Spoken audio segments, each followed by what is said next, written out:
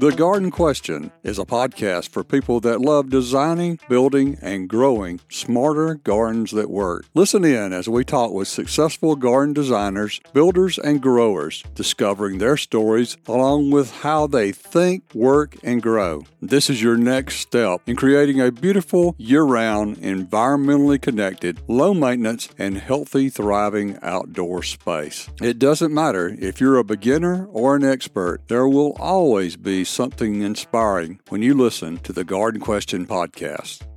Hello, I'm your host, Craig McManus. Susan Mulvihill is passionate about growing vegetables. Her organic growing methods and pest control have yielded some mighty good eating. She and her husband, Bill, live and garden on 5 acres in Spokane, Washington.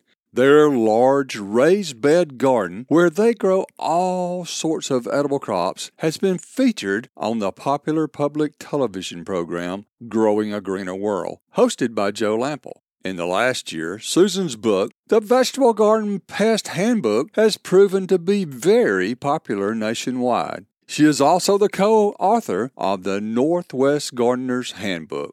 Helping other gardeners be successful has driven Susan to produce and host over 400 YouTube videos on her channel, Susan's in the Garden. She is the longtime garden columnist for the Sunday edition of the Spokesman Review in Spokane, Washington. She has been a Spokane County Master Gardener for over 20 years. Susan's website can be found at susansinthegarden.com. It contains resources for organic pest control, along with many other guides designed for successful gardening. This is episode 47, Developing Your Battle Strategy for This Year's Bug Wars with Susan Mulvihill.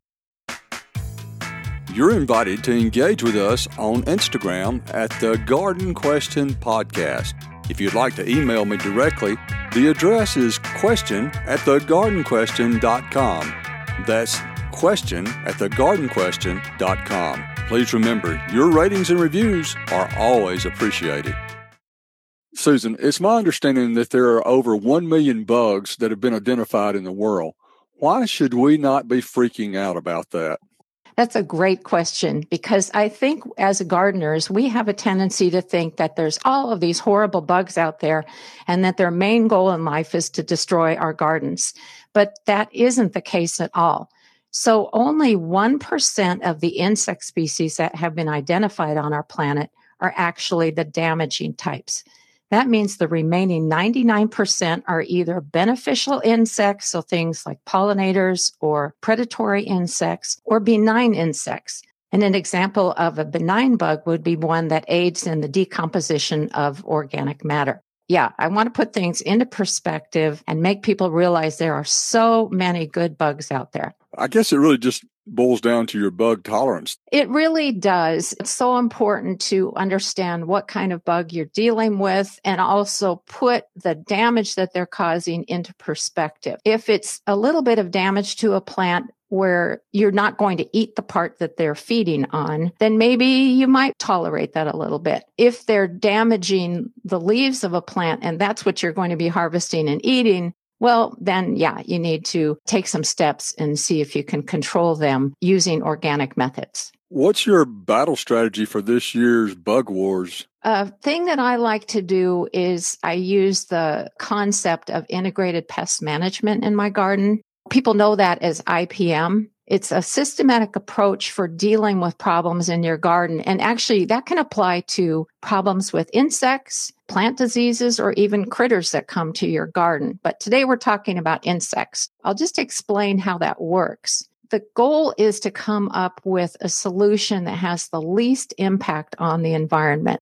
If you're having a problem with insect damage, the first thing you need to do is to really be good about monitoring your garden frequently, and then daily preferably. That way you can see how your plants are growing. If you see an insect you haven't spotted before, take the time to identify the bug so you know what you're dealing with. If the bugs are causing damage, that's where you do need to think about your bug tolerance and decide on a course of action. It might be something as simple as hand picking them off your plant or spraying them off the plants with a jet of water from your hose. But if the problem gets worse, that's when you need to think about other types of strategies. So maybe you can make a trap to catch them, or you could apply some type of an organic spray, or use some other type of a strategy. Now, the thing with IPM that I don't agree with is that the final option for pest problems is to use a chemical pesticide if nothing else works. I cannot bring myself to do that because I know chemicals cause more problems than they solve. So I don't use that as a solution. The reason they cause a lot of problems is many chemicals, probably most pesticides, are non-selective. That means that, sure, you kill the damaging insect that you're trying to get rid of, but it also kills beneficial insects that probably would have taken care of the problem for you. Also, insects build up a resistance to pesticides. When I was doing some research for my book, I discovered that Colorado potato beetles and spider mites in particular are very resistant to chemicals. So that's a good reason to avoid using them. The thing that I always want people to know is there are a lot of options for dealing with bug problems organically. Of course, the last thing I always do, and I encourage people to do, is to document what the resolution to the problem was. How well did it work? If it didn't go well, write down what you would try differently if you have the problem again the next year. That's what I like to follow in my garden. Number one is monitoring the garden frequently. Number two is identifying what you're dealing with and then coming up with environmentally friendly method of controlling them. How would you proactively do that? Would you be trying to attract the beneficial insects? You were talking about having good bugs that take care of the bad bugs. How does that work? Well, I've been learning an awful lot about them over the last couple of years. There are a lot of things we can do within our landscapes that will attract more of them. Certainly, the number one thing is to avoid the use of pesticides. The other thing is you want to take a look at your landscape. It really needs to be diverse. So you should have trees of different sizes, shrubs, flowers, native grasses. The main thing is lots and lots of flowers. I've never met a gardener yet who objects to being told to plant more flowers. The goal is that when you're choosing different types of flowers to grow, you want ones that have different types of flower heads. And that's because beneficial insects have all different kinds of mouth parts. And so you want to be able to accommodate all the different kinds that could come into your garden. Another thing you can do is to leave leaf litter underneath the shrubs. That's because it provides habitat for things like beetles and ladybugs, especially to overwinter in. I know we gardeners like to have a really tidy garden and everything, but that is a simple thing you can do is to leave that leaf litter in place. If you have some rocks or logs, depending upon what your landscape is like, that's a great place for beetles to hide under. And there are a lot of really great predatory beetles in our gardens. Another thing you might consider doing, and this looks cool anyway, is to interplant flowers and herbs with your vegetables. So things like marigolds, zinnias, sunflowers, nasturtiums, chives because they bloom. What's going to happen is those flowers are going to attract pollinators, so that's a good thing to have in your garden. They will also attract different types of beneficial insects. While they happen to be checking out your flowers or your herbs, they're going to see problems in the form of pests occurring on the vegetable plants and hopefully leap into action for you.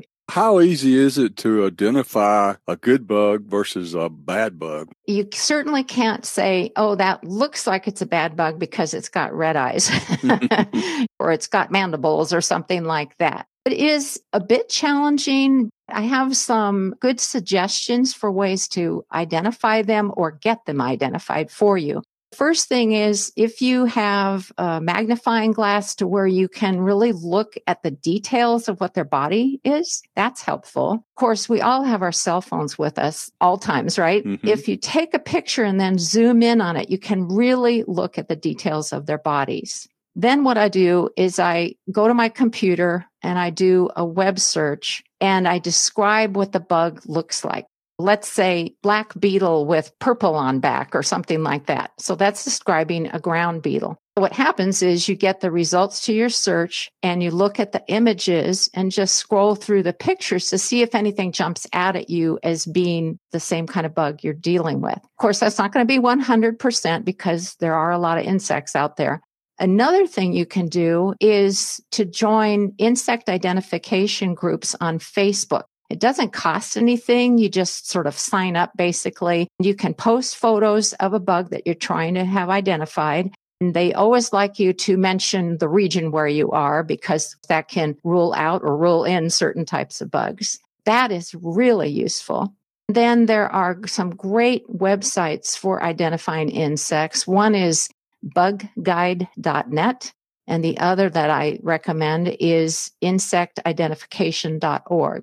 Both of those are excellent, and they have so many resources on them.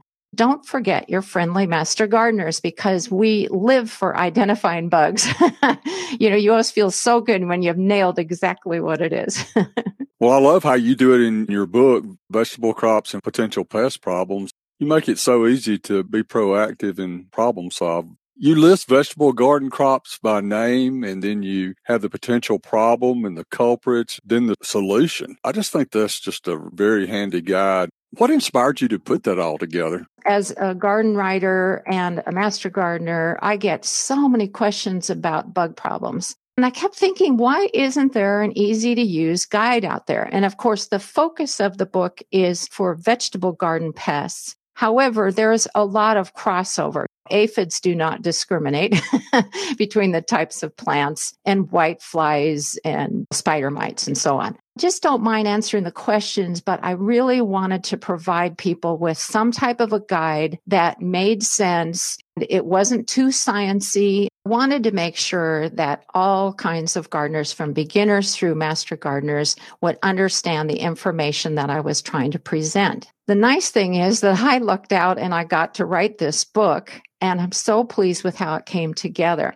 As I was thinking about how I wanted to present the information, I thought, a lot of times you don't know what the bug is. You just know that you're growing asparagus, let's say, and there's something chewing on the spears. How do you know where to go and how to find out what it is and how to deal with it organically? I put this chart that you mentioned together, and it's massive. You can just go to the name of the crop you're growing, in this case, asparagus, and then you can read descriptions of the types of problems or damage that you might see. That's going to point you to potential insect culprits, as I like to say. At that point, it points you to insect profiles for each of those.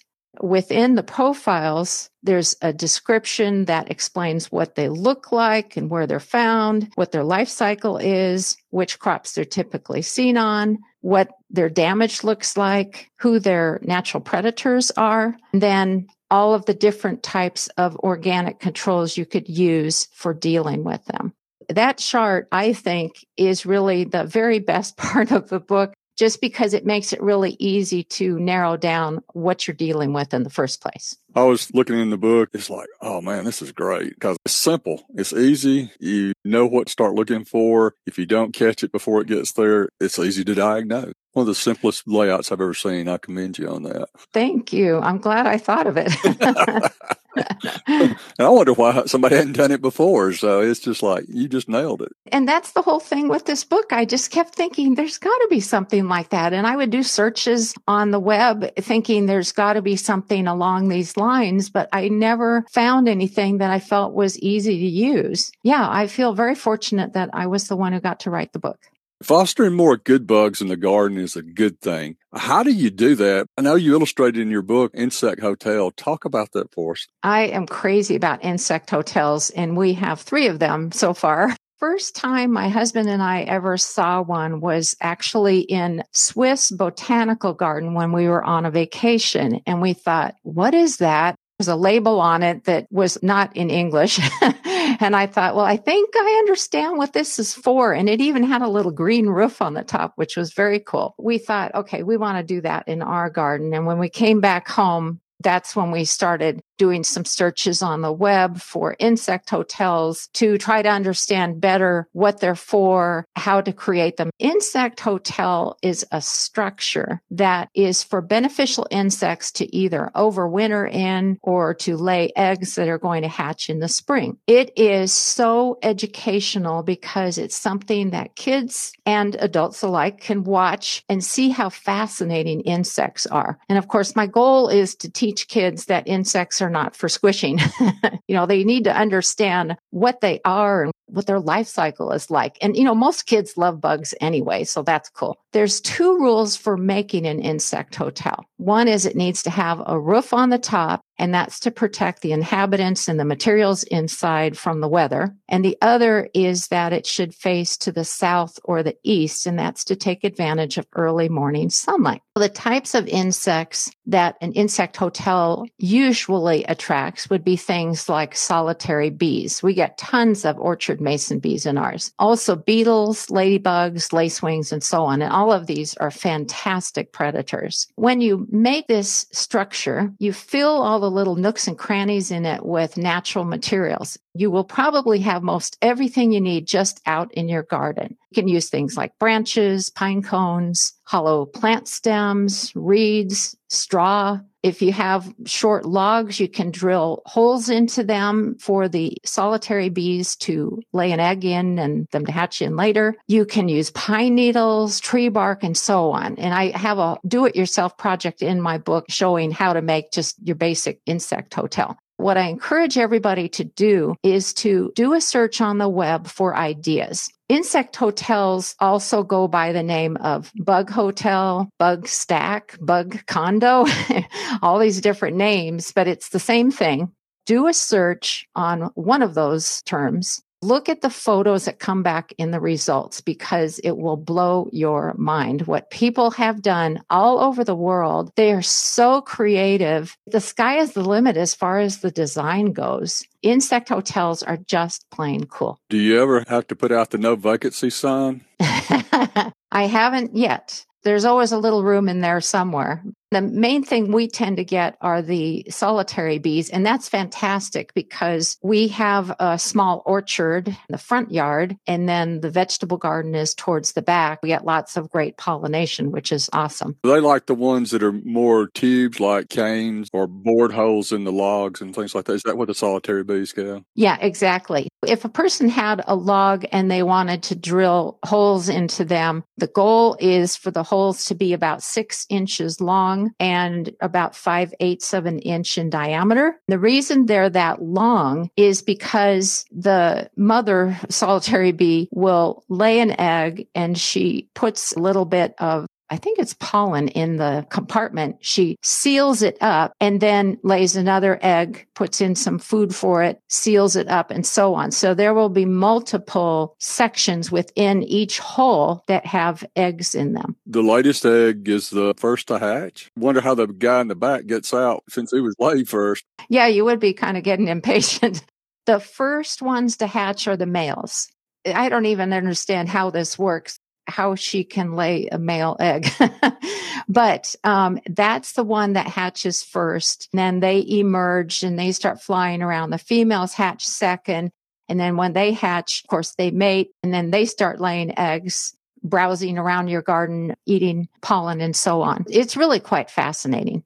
Are there any of the bugs that use the hotel that are predators? Oh, yes, definitely. Lacewings and ladybugs, beetles. I know there are a lot of bad kinds of beetles like cucumber beetles and so on, but there are a lot of and far more good beetles that are predatory. What is nesting in the pine straw and the pine cones? I'm fascinated with all these different things you're putting in there, so kind of curious what results are. In the pine straw, you would probably get ladybugs. And in the pine cones, that could be possibly spiders. And I know people cringe when you mention spiders because we all have this sort of innate fear of spiders.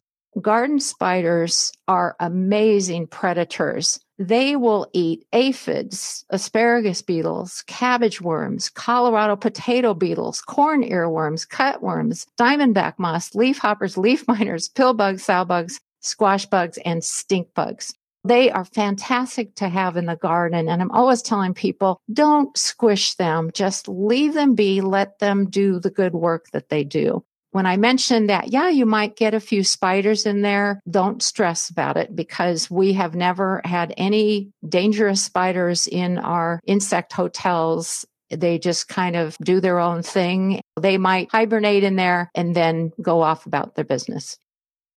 What's the strategy for becoming a better gardener each year? I would have to say that keeping a garden journal is the most important thing that you can do. I always think I'm going to remember something from year to year. We know how that works. You just forget things. It's like I mentioned with integrated pest management, where you're dealing with a strategy for trying to control a damaging insect and what you did and did it work. And if it didn't, what would you do next year to change that? It's the same thing with gardening. It could be how you dealt with an insect problem. It could be when you started your tomato seeds, let's say indoors, and when you transplanted them out in the garden. When did they start producing? How long did they produce? It doesn't have to be super detailed. Put information in there that will help you for next year. I really think that keeping a garden journal is what makes us better gardeners year after year because you have something you can reflect back on. I even think that keeping a little bit of information about the weather is very helpful. I'm here in Zone 5B. We get a very cold winter. We get frost that we have to think about before we plant anything that's particularly tender out in the garden.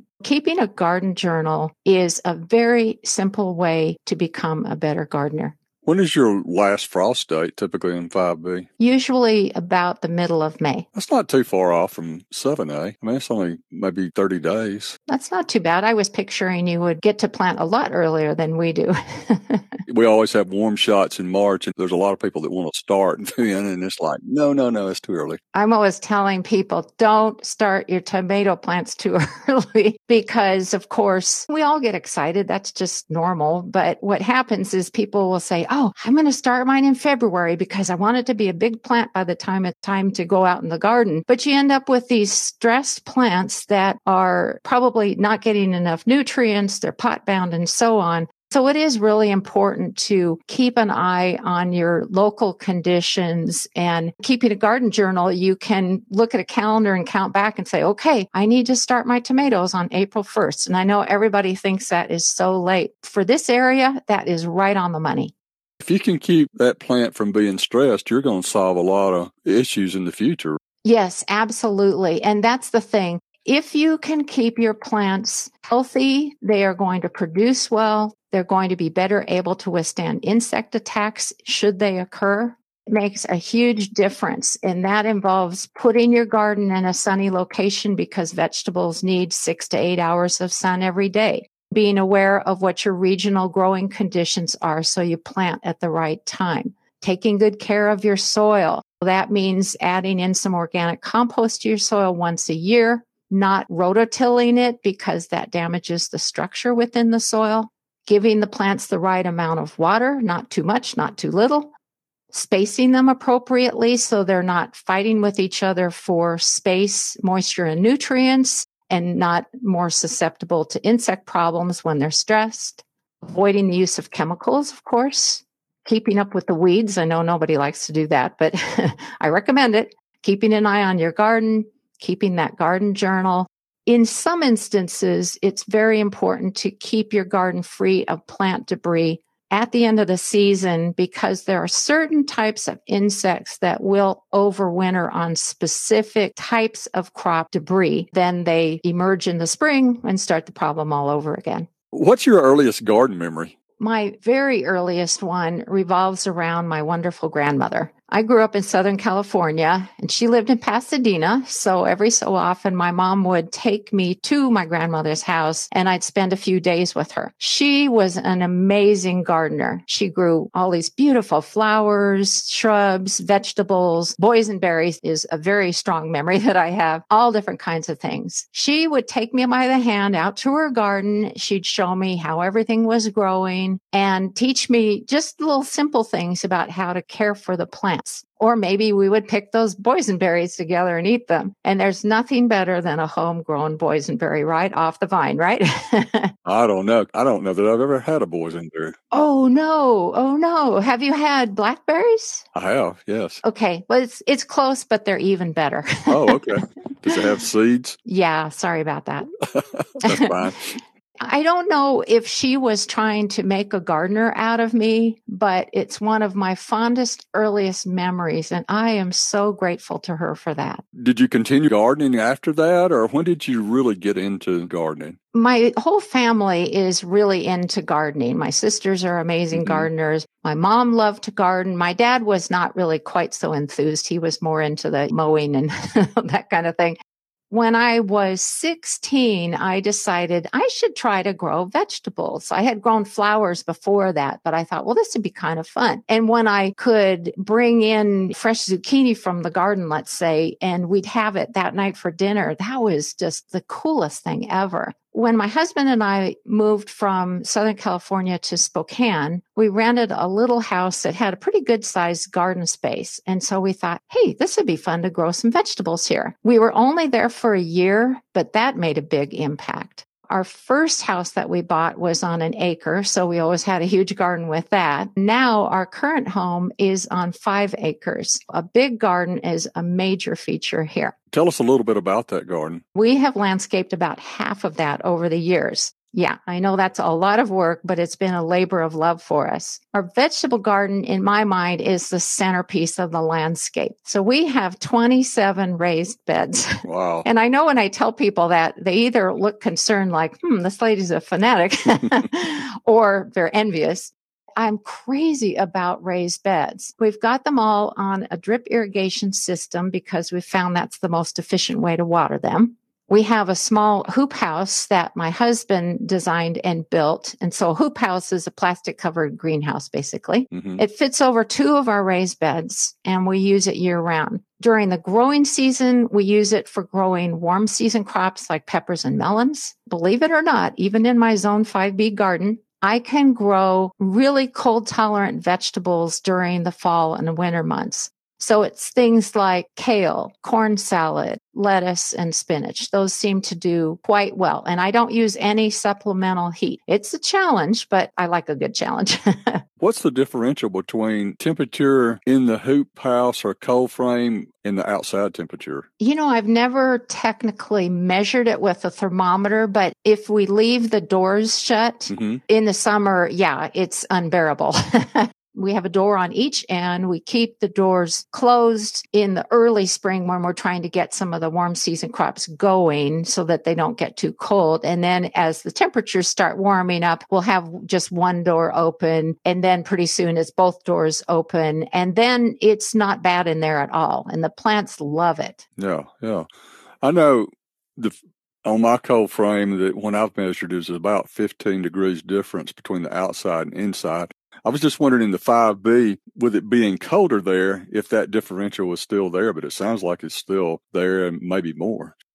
I haven't measured the temperature in there. What I do is in the fall, let's say, I've started these cold tolerant vegetables ahead of time. I plant them out in the raised beds. The temperatures are still pretty decent. Then when the temperatures start really dropping, I put some hoops over the beds and floating row cover on the tops of the hoops. Believe it or not, what that does is it actually increases my hardiness zone by 1. That was something that I learned from Elliot Coleman, and he wrote the Winter Harvest Handbook. And he explains how when you use floating row cover, in addition to something being in either like a polytunnel or a greenhouse, it is increasing that hardiness zone by 1. So it gives me a little extra.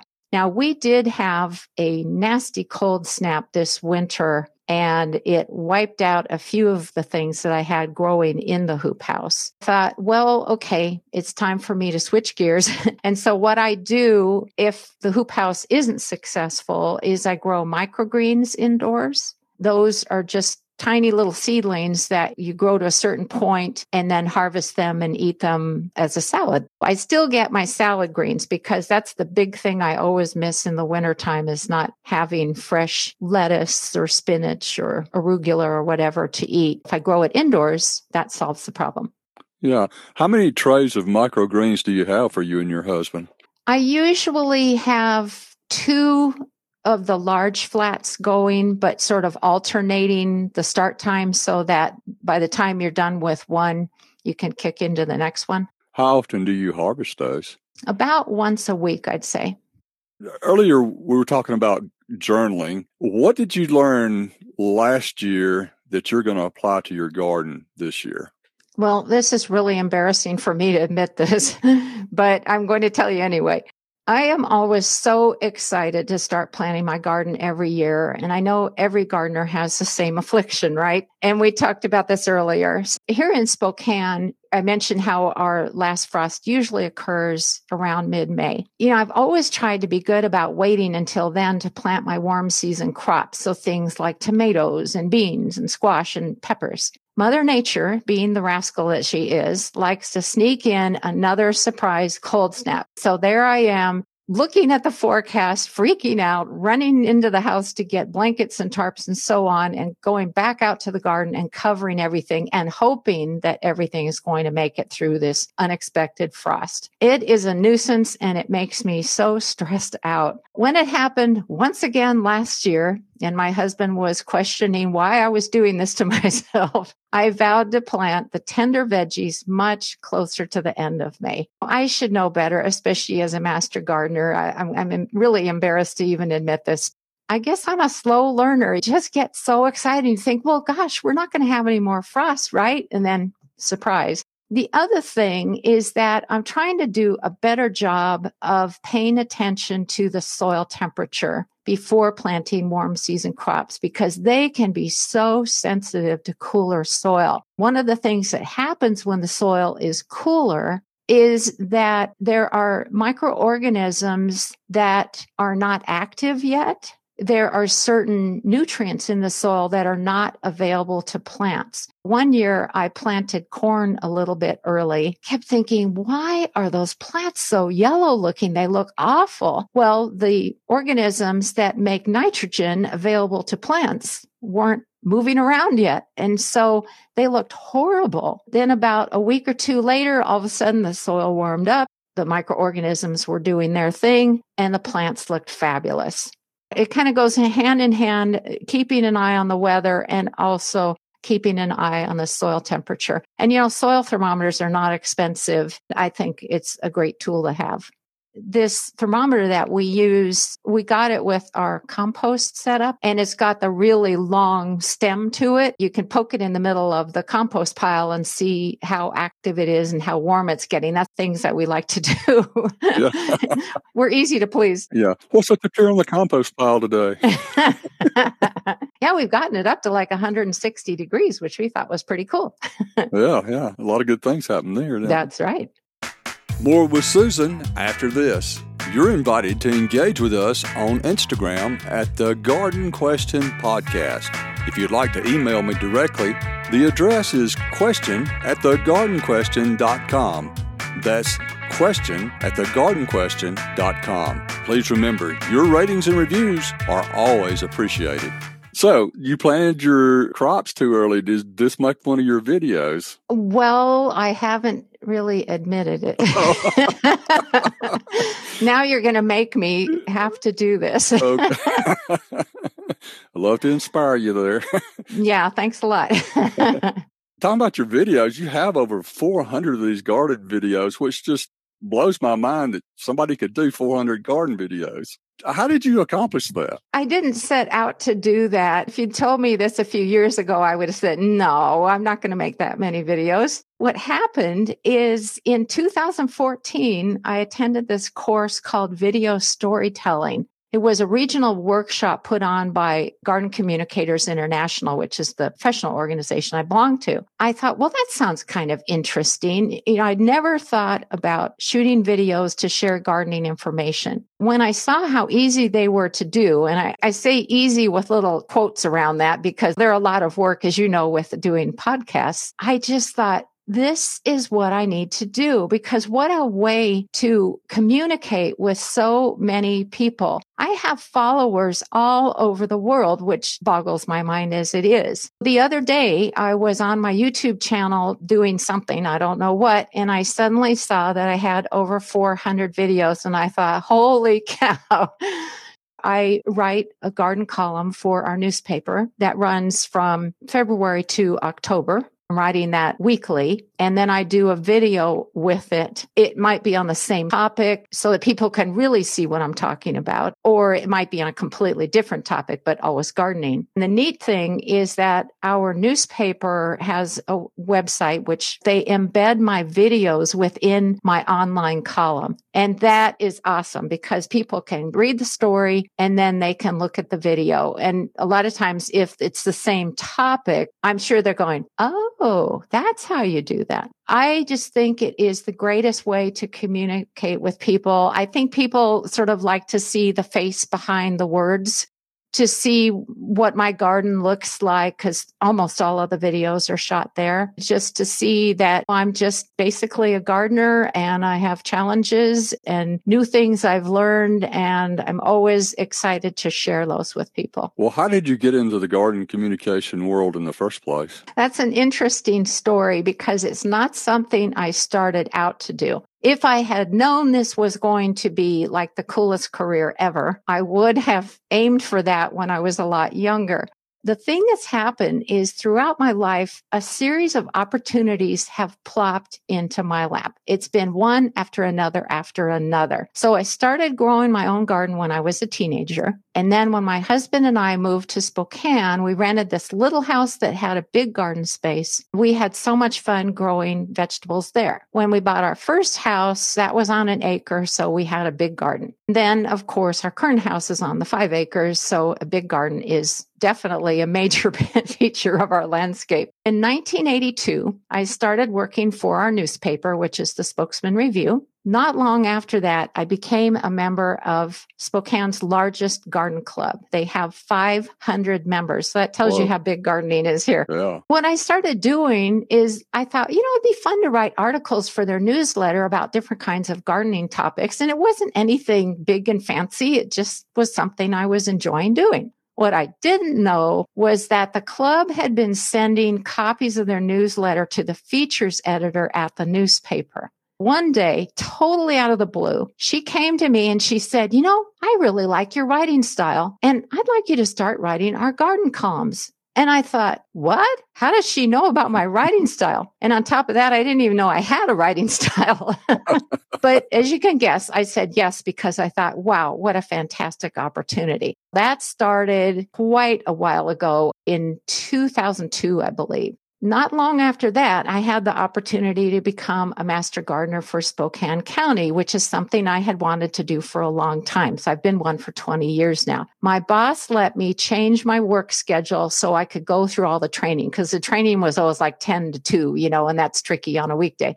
That opened up opportunities for me to do a lot of public speaking about gardening, and especially vegetable gardening, which is my passion. In 2013, a dear friend of mine, who's also a master gardener, asked if I would team up with her to write a regional gardening book called The Northwest Gardener's Handbook. I don't know if people realize how much work goes on behind the scenes to create a book, but it is a ton of work and it's very stressful. It was a great opportunity, and my friend and I are so proud of how that book turned out, and it's been a great seller. Then the next year, I went to that video storytelling course that I was telling you about. In 2016, Joe Lample contacted me, and he said, hey, I'd like to feature your garden on my program, Growing a Greener World.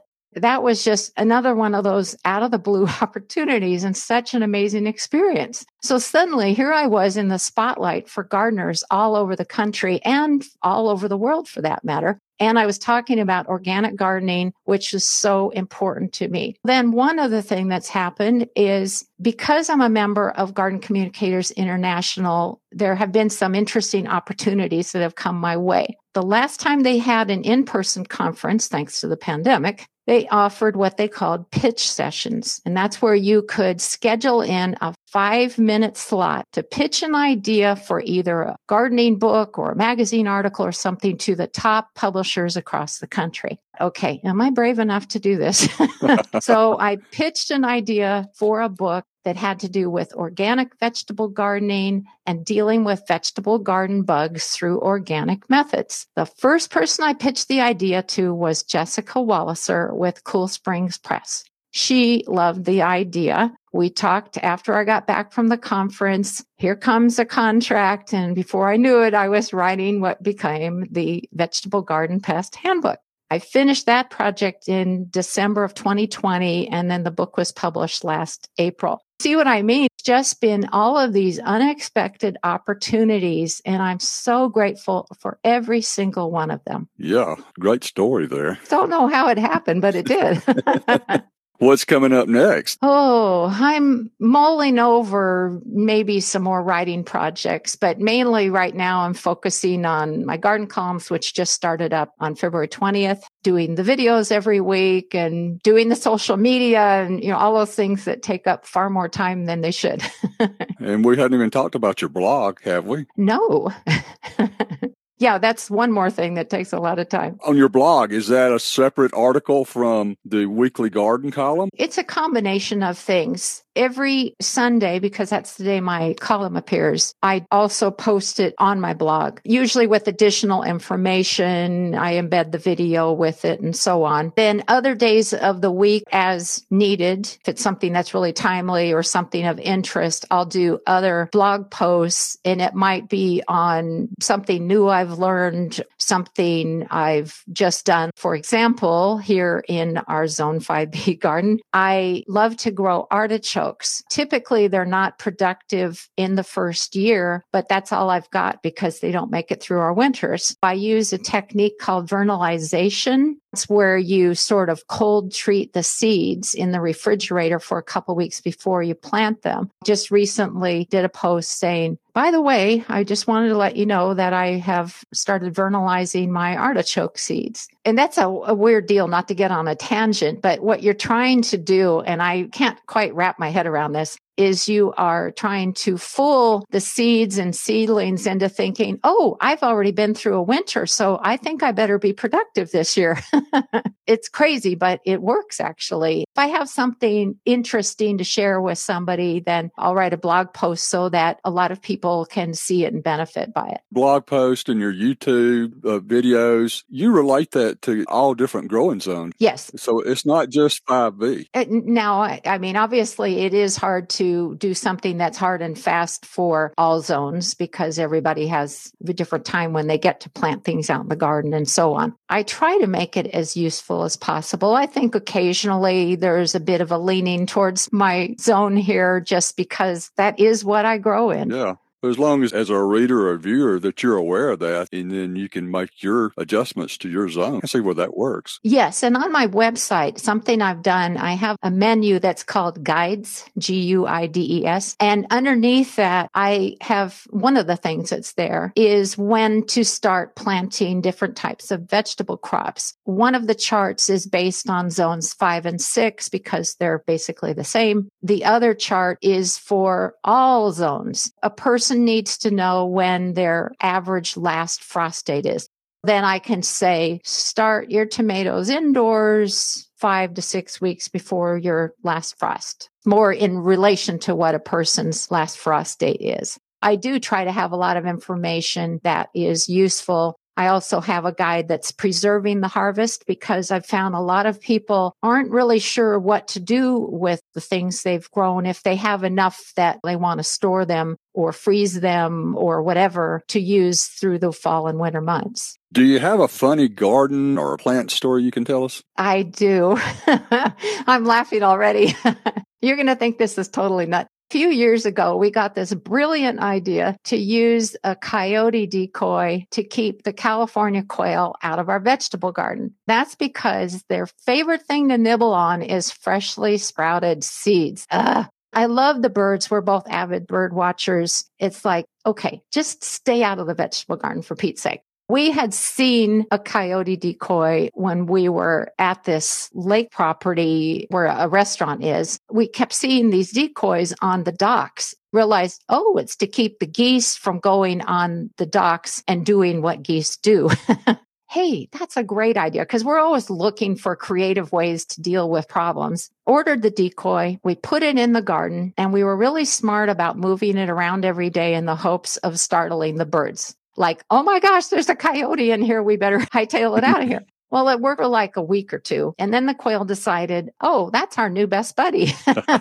It didn't faze them in the least. We decided to name it Wile E. Coyote, of course, from the cartoons. Yeah. Pretty soon, Wile became the main attraction of our garden. The side of our garden is right next to a private road. People are always walking or jogging by and so on. Whenever neighbors pass by, they started asking about Wile. Why do you have a coyote decoy and what is it doing and so on? What we started doing after we realized it wasn't going to do any good with the quail is we started putting him in interesting places. One day peeking out of the middle of our raspberry patch or another day sitting in a wheelbarrow. And it was really just to make them laugh. Pretty soon it was sort of this where's Waldo experience. Yeah. But people say, where's Wile today? They would stop and they'd carefully look across our garden to see where Wile was. Even though he didn't scare the quail on a long-term basis, which had been our goal, he was still a success because he ended up with his very own fan club. Neighbors have even bought him bandanas to wear. I mean, it is hysterical. So we've had him now, I guess, 3 years, and he'll be out in the garden as soon as the snow is gone, and we'll start up the whole thing all over again. Yeah. Sounds like Wile could support his own Facebook group. I think he could. I would have to do the work, and I'm not going to volunteer. Yeah. In your professional career, who's been your biggest influencer? I would have to say Joe Lample for sure. Yeah. He has had the most positive influence on me. I have followed him for a long time. His approach to organic gardening and being kind to the earth has really resonated with me. I love watching his videos. I love watching Growing a Greener World. I also like that he has this passion for sharing his gardening knowledge with everyone. And I think it's been kind of contagious as far as I'm concerned. He really has been a mentor to me, and he's given me a lot more confidence than I think I used to have. Also, I probably should mention that my colleagues in Garden Communicators International, they have been very supportive and great sources of inspiration for me because we all share what we're doing and working on and so on. I think that caused me to reach out more to people to share gardening because gardening is amazing. What's your most valuable garden mistake? Oh, do I have to admit this? Yes, because everybody will learn from it. Okay. Well, yeah, this is a painful one. I'd have to say underestimating the problem of tree roots infiltrating our garden. Gah. We expanded our vegetable garden a few years ago because, well, you can't have too many raised beds, right? Right. The new beds are in a nice sunny location, but they're also somewhat near this little woodland that we planted a long time ago. When we bought our 5 acres way back in 1990, there was nothing. It was just an open piece of ground. And we wanted to have a little privacy. We wanted some native trees and shrubs to attract birds and wildlife and so on. There are spruce trees and pine trees and so on in this little woodland. And the first couple of years after we put those new beds there, the vegetable crops grew great. Then a couple of years ago, they started struggling. I thought, oh, they're not getting enough water, which actually was partly the problem. What I didn't realize is those tree and shrub roots, which were quite a ways away, headed for the water and the nutrients. They grew into the bottom of our raised bed. It has just been a disaster. 2 years ago, my husband and I removed the beds, which was a job in itself, moved the soil out of the way, sort of filtered through the soil to get the roots out of there, beat the roots back the best we could. We didn't want to harm the trees, but it's like, hey, this is our vegetable garden. This is too much. What we did is we covered the area with 2 layers of heavy-duty landscape fabric in different directions, one north-south and the other east-west. We thought, oh, we're so smart, that's going to resolve the problem. Well, guess what? In the last year, we've discovered that the roots could even go through that tough landscape fabric. Now we're trying to figure out what to do about it. Don't want to get rid of the trees because, again, they're part of a privacy screen. They provide habitat for birds. We're mulling over our options. We could maybe do containers there, raise them up off the ground with supports or something. I don't know. And I hate to cut down on the size of our veggie garden because we love growing vegetables. We love eating these amazing harvests. Even all winter long, we're eating these fabulous dinners every night with all of these things we've grown. And so we're just going, okay, we've got to come up with a plan B here because we know it's just going to get worse. I know a lot of gardeners deal with root problems. It's been a little humbling to have the same problem. It's good for me to know what things work and what doesn't. We'll just have to go from there. What do you wish people would do differently when designing, building, or growing a garden? I would like to see everyone incorporate edible plants either in their landscape or designate areas for growing vegetables. I think that as a society, we have lost that knowledge of how to grow our food, so dependent on buying food from grocery stores. We don't think about how many miles those fruits or vegetables had to travel in order to get to our dinner table. Unless you buy organically grown produce, what you're purchasing has been exposed to a lot of chemicals. My goal is to let people know that it isn't hard to grow your own food. That has been the purpose of my garden columns, my books, and my videos. If I can have one other thing that I wish people would do, I wish homeowners and landscapers in general would ditch the lawn or at least greatly reduce the area devoted to lawn. The green grass is very soothing to the eye. It's a great place for kids to play on. I totally get that. But the thing is, turf grass is a barren desert when it comes to providing habitat for pollinators and other beneficial insects. No, it's not a very popular notion, but why not plant a flower garden or add trees or shrubs in the place of at least part of your lawn? You want a diverse landscape. That's the best thing that you can have. You think about the amount of maintenance and water and chemicals that a well-tended lawn requires. It just doesn't make sense in this day and age. I know that's not a popular notion. It is something I think people need to take into account, especially with problems with drought going on, water shortages, and so on. I think it would be better to plant more ornamental and edible things in the landscape. All right, I can't let you go without asking you, what is your favorite plant? Well, how about two? Two's great. In the vegetable department, it's a toss-up between tomatoes, which it's my favorite crop because you can't beat the flavor of a homegrown tomato. Grocery store tomatoes just can't even come close to the fresh tomato. Also, I love growing cantaloupe. Fresh, sun-ripened cantaloupes are an amazing experience. If you wanted me to choose an ornamental, I would have to say my favorite shrub is one that we've grown for a long time. It's a native shrub. It's the American cranberry bush, which is Viburnum trilobum. It is super hardy down to zone 3, which is crazy. It has these beautiful white lace cap flowers in the spring, and those are then replaced by these shiny green berries in the summer. They change to these glossy red berries in the fall. Those are very popular with birds. And since we love birds, we love having things that they can eat. It has gorgeous red foliage in the fall. So it's one of the highlights of our landscape. What have you recently learned that you didn't know regarding horticulture? In the last few years, I have been learning more about the soil structure and the role microorganisms play within it, and it is fascinating. There are so many different types of organisms that exist within different layers in the soil, and they do so much good for us, but we usually don't see them. For example, some of them fix nitrogen in the soil. Some of them make nutrients available to our plants. Some kill pathogenic microorganisms, like maybe a fungi, let's say, that causes bad things for plants.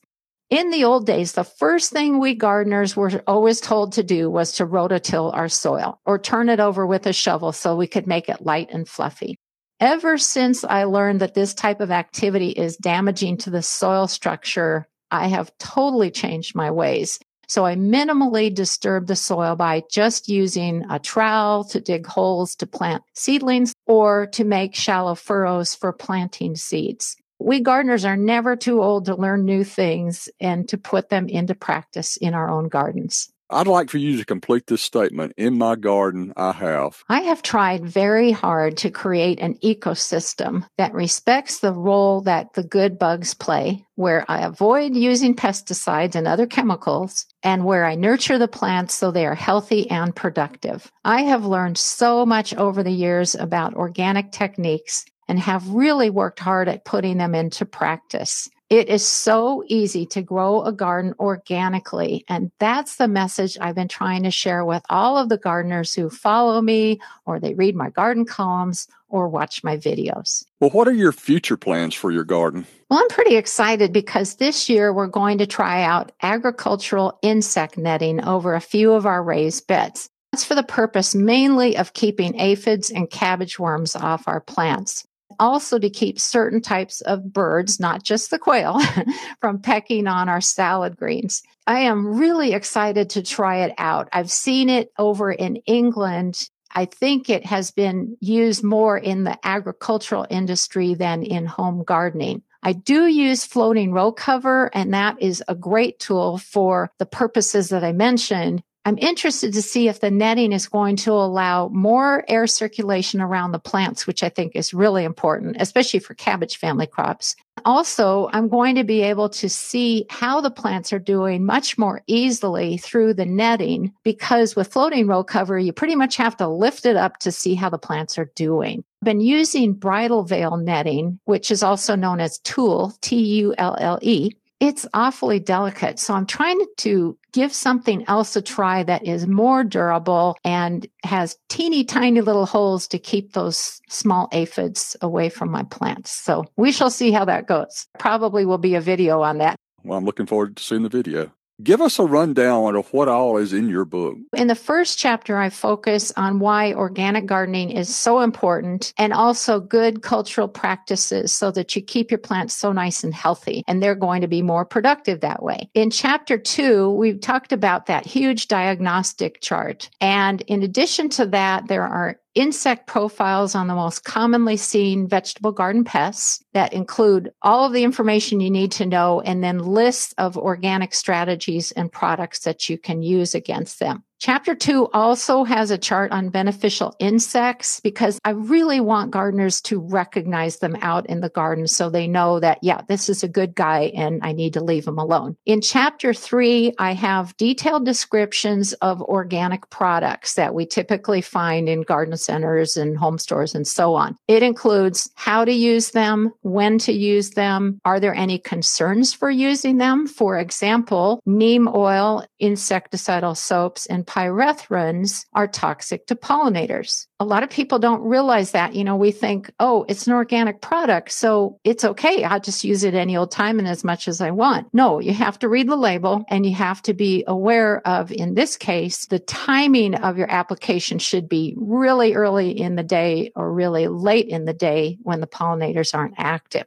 So I wanted people to have that information. And then the second half of Chapter 3 has a whole bunch of do-it-yourself projects that are for making traps or barriers, building your very own insect hotel, how to build a raised bed, and also one that has a cover that will keep insects out, how to make row cover hoops, and so on. So it's a lot of fun projects. Susan, tell us how people may connect with you. Well, I like to tell them that the easiest way to find me is by remembering Susan's in the Garden, like as one huge word. So if they'd like to check out my website and blog, it's susansinthegarden.com. If they'd like to follow me on Facebook or Instagram, just remember at Susan's in the Garden. And if they'd like to look at my 400 plus gardening videos, just go to my YouTube channel, and that is youtube.com/Susan's in the Garden. This has been episode 47, Developing Your Battle Strategies for This Year's Bug Wars with Susan Mulvihill. Thank you, Susan. You're awesome. The goal is that every episode is valuable and well worth your time. Please generously share the Garden Question podcast with your friends, relatives, and neighbors. Check out our website, thegardenquestion.com, for links, resources, and where you can listen to every episode again and again. You will not want to miss a weekly episode, so please subscribe to the Garden Question podcast with Craig McManus on your favorite listening app. Keep on designing, building, and growing a smarter garden that works.